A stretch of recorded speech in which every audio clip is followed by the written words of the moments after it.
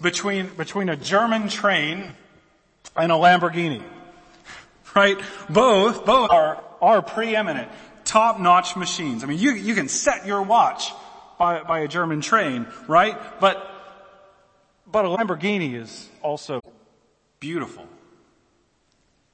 And German trains and Italian sports cars both work incredibly well, but only one of them is worth letting our eyes simply gaze upon it.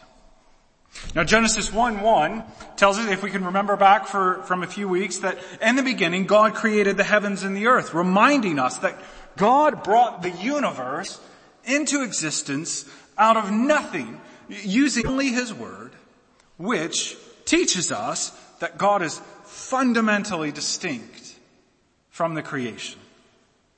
And then Genesis 1:2 reads, "Now the earth was without form and void, and the darkness was over the face of the deep, and the Spirit of God was hovering over the face of the waters."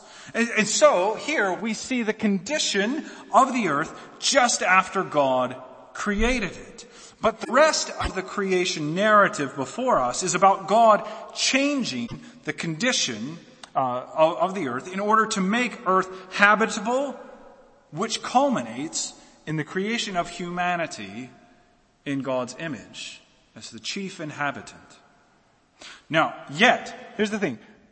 God did not simply make the earth a place that works like a German train, but a place that is also beautiful like an Italian sports car. And as we'll see, God's work of making a beautiful creation has actually really profound relevance for the way that we think about the world and live in it. So the main point is that God is not simply a pragmatist, but cares about what is true, good, and beautiful. God cares about what is true, good, and beautiful. And we're going to think about this in 3 points: God's goodness, God's generosity, and God's gifts. So, God's goodness. And this point highlights how Genesis 1 shows that God pushes creation towards beauty. God did not forge a simply functional earth, but made a wonderful earth. And we see this progression even in the starting point of verse 2. Right? Verse 2 points to several issues about the earth that God addresses in the narrative in front of us. So primarily, right, the earth was formless and void, which actually, that dominates the Genesis 1 narrative. Furthermore, no light illumines the world, and deep waters kept the earth from being properly habitable. Now, okay, so this text doesn't say explicitly that the waters covered every inch of Earth's surface, although that could well have been. But it does indicate that these primeval waters excluded a clear distinction between land and sea. And so the role of the deep waters, over which the Spirit hovers like a bird, puts a spotlight right on the two-pronged issue that the earth was formless and void, or empty, right? Void means empty. There wasn't stuff in it. So it didn't have form, and it was empty. Now, I imagine that most Christians have not actually thought at length about that little phrase, formless and void. But it's actually really important because it signals what God does throughout the creation days beginning in verse 3. So I need to take a few minutes just to kind of pound through the step-by-step things that happen in these verses. So give me a few minutes, and then we'll pull it together and draw out some significance. So in verses 3 to 5, God shapes the distinction between light and darkness, between day and night. So God makes the world visible. Okay, in day one. In verses 6 to 8, that we read about how God made an expanse that separates upper and lower waters. This expanse is simply the sky, okay, or atmospheric layer around the earth, if you want to put it that way. So Psalm 19:1 says, the heavens declare the glory of God, and the sky above proclaims his handiwork.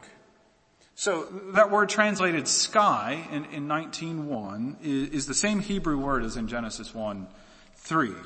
Okay, so the sky from Genesis 1 is something that is still there, according to Psalm 19, despite some fantastic interpretations that you might read in various places. But to pull this together, as Reformation era and modern scholars conclude, the sky, the expanse, divides the waters on earth from the clouds, which, as even the ancients knew, are floating waters. So I think that's pretty simple. But anyway, to move on, verses 9 to 13, God makes a distinction between land and sea so that the earth is no longer characterized by those primeval deeps. And he covered the land with vegetation, something to adorn it, but also that has use. And the point is, right, as we've worked through these first 3 days, the point is that in days 1 to 3, God gave the earth form. You see that?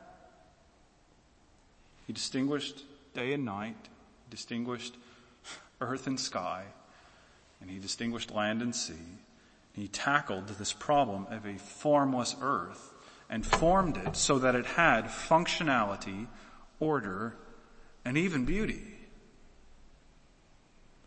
And now, I imagine you might be able to guess where we go from here, right? So in day 4, God filled the sky, sun, moon, and stars. In day 5, he filled the sea and the sky with fish and birds. And on day 6, he filled the land with animals and humanity made in his image. So, whereas God addressed the issue of the earth being formless in days 1 to 3 by working over the world into a habitable place, he addressed the issue of the earth being void or empty in days 4 to 6 by filling it with creatures to inhabit it. So there is then a reasoned pattern to the creation narrative that describes God bringing the world from something unusable and unattractive to something thriving and beautiful. And the creation events then show us that God made progress in developing the world. But we can go further than that. When God finished giving the world form in various stages, he declared in verses 4, 10, and 12 that what he saw was good. And he repeated that declaration in verses 18, 20, and 25, culminating in the very good of verse 31. God wanted the world to be beautiful by being formed, by being filled, and by being good. Now, I think often we understand that good as a moral assessment. And it does have relevance for that, as we'll see when we come to the image of God in a few weeks. But I think that these statements entail more here, that God approved of the value and the beauty of his natural work. One of the things we see, though, is how many things God made. God found it good that creation was no longer barren, ugly, uninhabitable, and even unseen. So when God worked to form and fill the world with good things, he made sure that they were beautiful. Right? Like, think about this with me. Isn't it amazing that God made light? Probably not something that you think about often, but God didn't need light to know what was on the earth. But we would. God was good in what he made for us to see. It's not only the picturesque panoramas of ocean fronts and mountain ranges, but God is good in how many colors he made. I mean, just look at this room. Right? How many colors are here? And even then, he did not have to make so many hues of just green. But he did. And even though he has, right, he still did not have to make the human eye full of rods and cones so that we could perceive all of those hues. But God is rich in his goodness. Our God is not a stingy God. He is abundant in everything that he does. Right? So he gave the earth beauty and made us so that we would see it. So we who are made in the image of God, and God looked at the creation and saw that it was good, we should be fit to look at the world and see that it is good. God's goodness is seen in how he created beauty, and he made us to appreciate it. That brings us to our second point, God's generosity. So the last point highlighted the principle that God's creative works aimed at making the world beautiful. God reworked the world so that Earth's first disordered condition in verse 2 became the flourishing system of nature with all its points of grandeur that we know today. So God's goodness was seen in how richly he ordered the world so that it does not simply work, but it's beautiful too. The colors built into the world are a mark of God's generosity to his creatures so that we might enjoy what God made for us, but also know how abundantly giving our God is. In that we see how God is not concerned with mere functionality, but also with beauty. So let's think about an orange, right? God could have made oranges edible and nourishing, but without taste, if he had wanted. And yet, God made this fruit in such a way as it is one of the best sources to bestow vitamin C and is pleasing to the taste. Now even then, okay, God could have made nourishing and tasty oranges, but they did not have to be pleasing to the eye. And yet God made orange trees so that they would be dotted with blips of color that should deepen the richness of our experience of the material world. So we live in a time, at least in the West, with constant access to blessings. We take things for granted and we easily overlook how important simple things are because they're so easy for us to get. But Genesis 1 calls you to remember the richness of your God. When you go to the shop and you walk down the produce aisle, the fruit and veg aisle, you're bombarded with how many colors, a host of things to see. And you ought to stop and thank your God in what it can be such a menial moment. You should thank your God for the beauty with which he has filled the earth. But God's generosity in creation does not just call us to appreciate God's character for his goodness, but it also prompts us to consider part of what it means to live as those made in God's image. God's image bearers are, as we would expect, after all we've considered so far, we are called to reflect God in his generosity. We who are made in God's image, especially Christians made in God's image by Christ, need to be more characterized by giving than collecting. Now, I don't want to go at your wants here. That's actually something that I think is far beside the point, and we can get at something deeper. I want to talk about your time. Because Genesis describes God's work of creation as taking place over the course of 6 days. Now those 6 days are one of the hottest points of debate among Christians today. But regardless of what you think of them, all of us are supposed to learn something from them.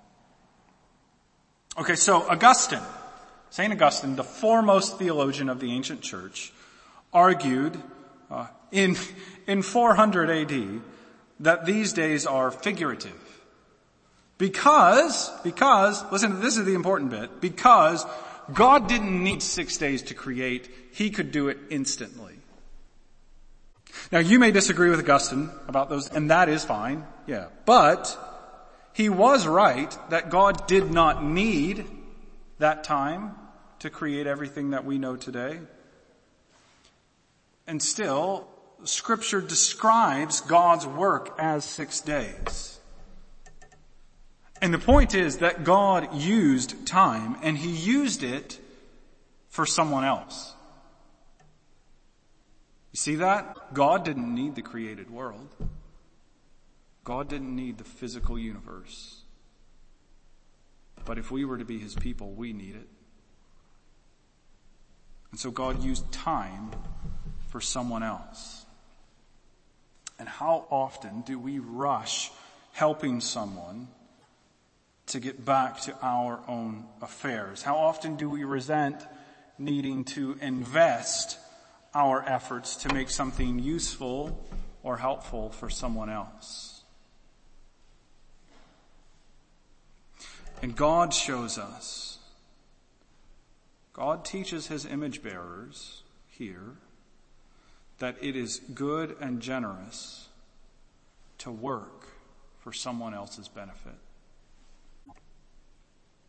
And to put your time out there for someone else. One of the best ways you can do this, right now especially, is by not being superficial in your interactions with people. Right? So I'm urging you to be generous with yourself. We live, and perhaps I feel this in a pointed way as an outsider, we live in an impersonal culture of sorts, where we like a bit of distance. But God is a personal God. And so, we are free, as God's image bearers, to be personal and share our hardest struggles, our deepest joys, to be honest and genuine. Right? We can be generous by listening well to someone else, and we can be generous by being ready to share our real selves in conversation. Respond superficially, but take the deep dive into someone's life and relate to them. God's generosity prompts us to be more amazed at God's goodness in nature, but also to be more generous ourselves. And so we come to our final point, God's gifts. So, there are two types of gifts that this text prompts us to consider. John Calvin helps us think about The first, by reminding us that the primary point of Genesis 1:29, where God gives the plants for food, is that God is the giver of all things that we need, primarily here, food. So we should be thankful at all moments for our very sustenance. But perhaps we should be more pointedly grateful every time we eat.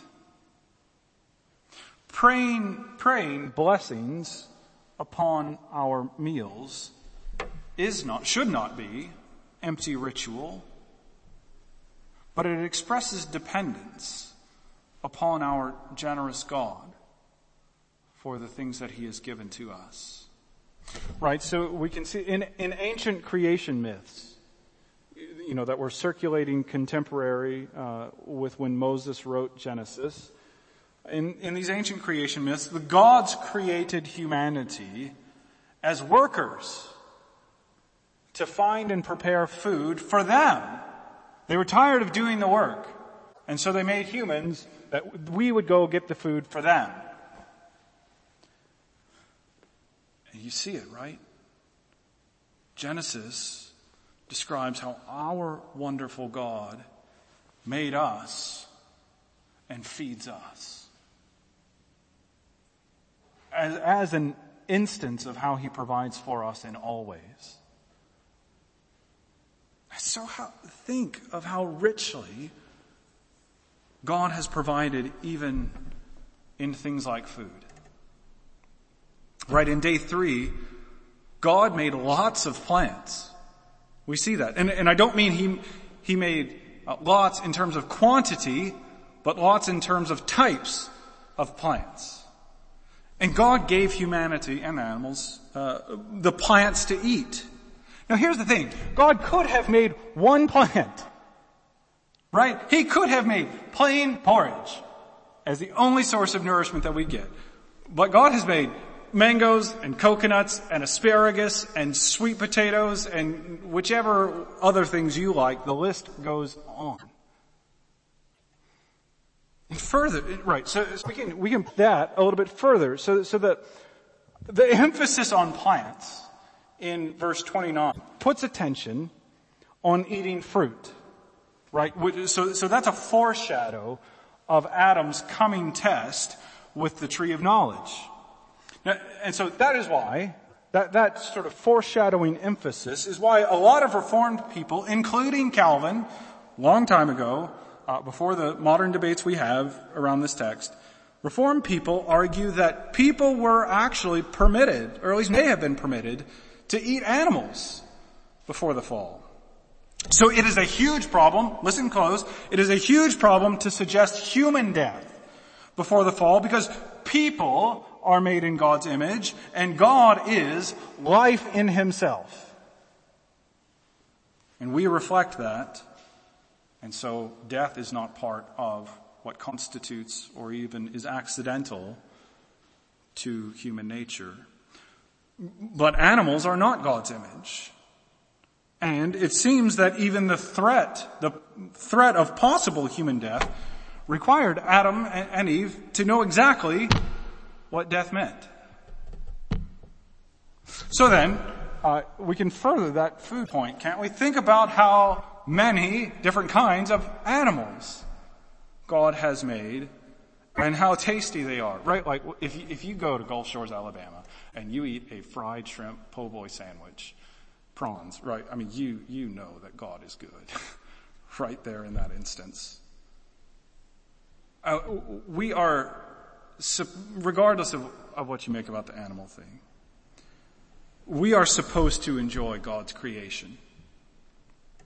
God made us, the physicality of it, within the realms of God's appointed uses, we are supposed to enjoy it. God made us from the dust of the earth, which fundamentally ties us as people to creation, which God said is very good. We cannot escape being bound to the created earth.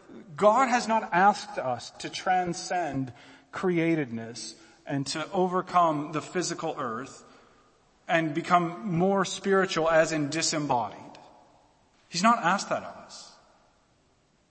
He made us physical and said it was good. In the end, heaven is not finally disembodied life, but as 1 Corinthians 15 is summarized in the Apostles' Creed, I believe in the resurrection of the body. God well made us as part of the physical world, dependent on it for so many things like food. And that is beautiful.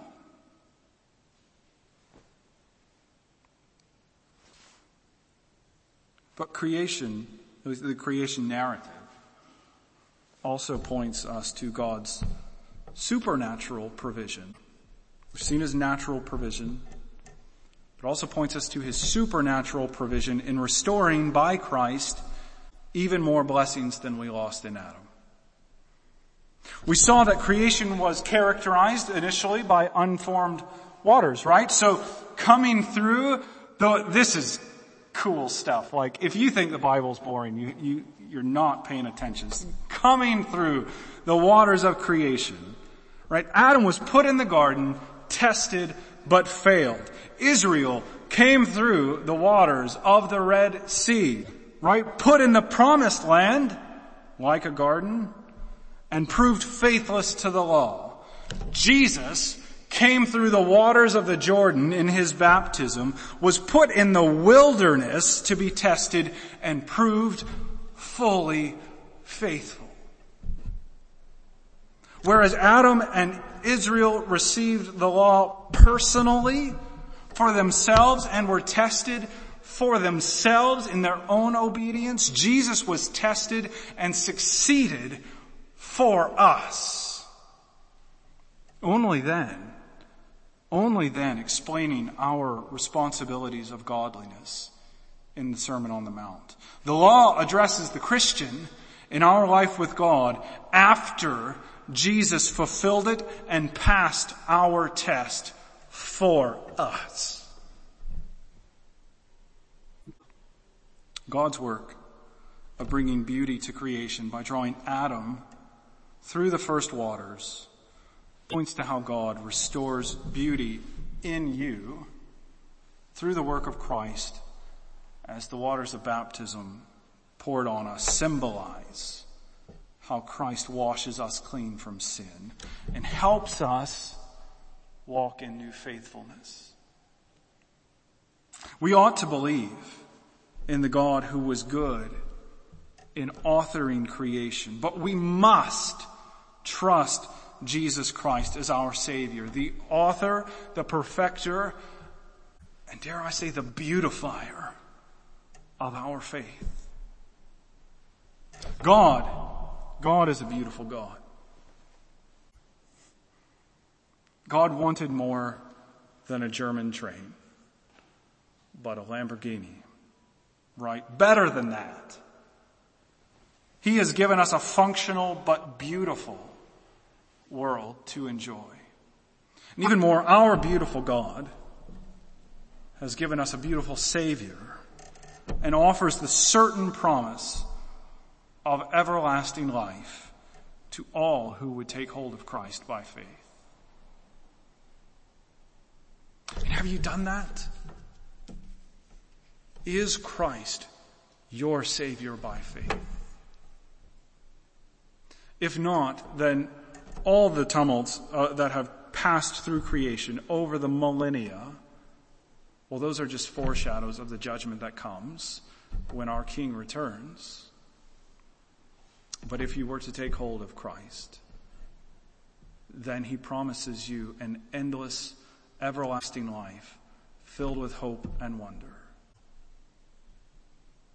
And yet if you have taken hold of Christ, then do you not see the full assurance that we have? The things that God built into creation, he has not abandoned his purposes. But in his own Son, he has brought them to completion and will bring them to perfection not because he needed them, but for you. Let's pray. Father God, there are endless riches to this text about how you made the world. And we see today how our God is the brink of beauty into the world.